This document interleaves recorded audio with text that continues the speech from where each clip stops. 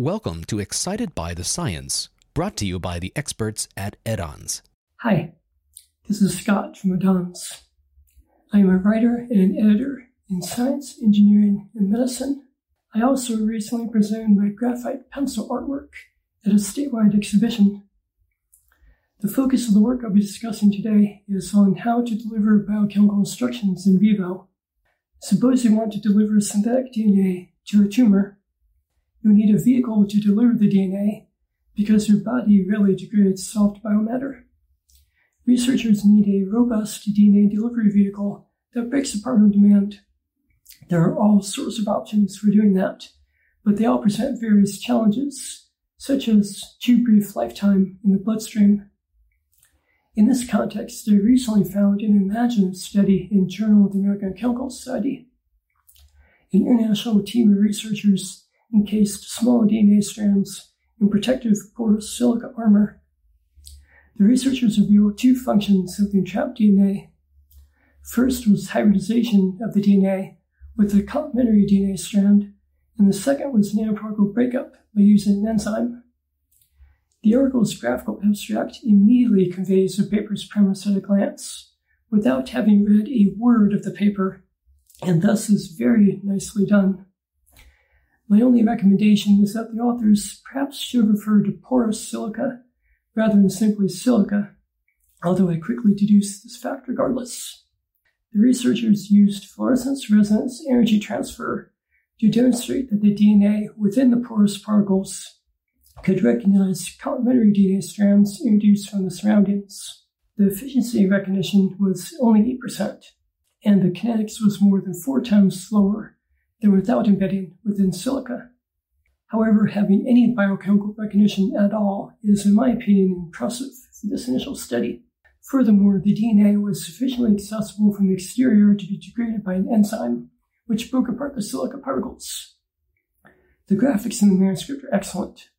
A feature I particularly liked is in Figure 3C. In science, it's common to show two curves of similar data, one on a larger axis scale and the other on a smaller axis scale, by plotting one of the curves as an unreadable small inset. However, these researchers instead also showed the smaller scale data in the same figure size as the larger scale data. Thus, the axes and trends of both curves are immediately apparent and comparable with each other. Furthermore, using the Pac-Man symbol to represent the DNA degrading enzyme wasn't simply being cute. Using a basically globally recognized symbol for an entity that eats everything in its path is a clear way to immediately recognize at a glance the purpose of this enzyme. These researchers have a companion article that on the date of recording this video has not yet been published to my knowledge. I look forward to reading it. I appreciate your interest in this research, and I'd be happy to share more studies in the future. Thank you. Asking the right questions is key to making breakthrough scientific discoveries and advancements. And as the research landscape grows more competitive and complex, finding innovative, interdisciplinary research ideas is more important than ever. The right questions address the most important issues in your field and make it easier for you to conduct high-impact research. At Edans, we can help you to generate these questions, outline a potential study, and present it in a way that helps you to secure funding and quickly make your idea a reality. Our team of creative experts will conduct a deep analysis of the research landscape in your field, identifying gaps, finding the right questions, and helping you find inspiration for your next project. We can also help develop innovative study concepts, a synopsis, and a full protocol, so you'll have a study that is very likely to be accepted by a high-impact, peer-reviewed publication.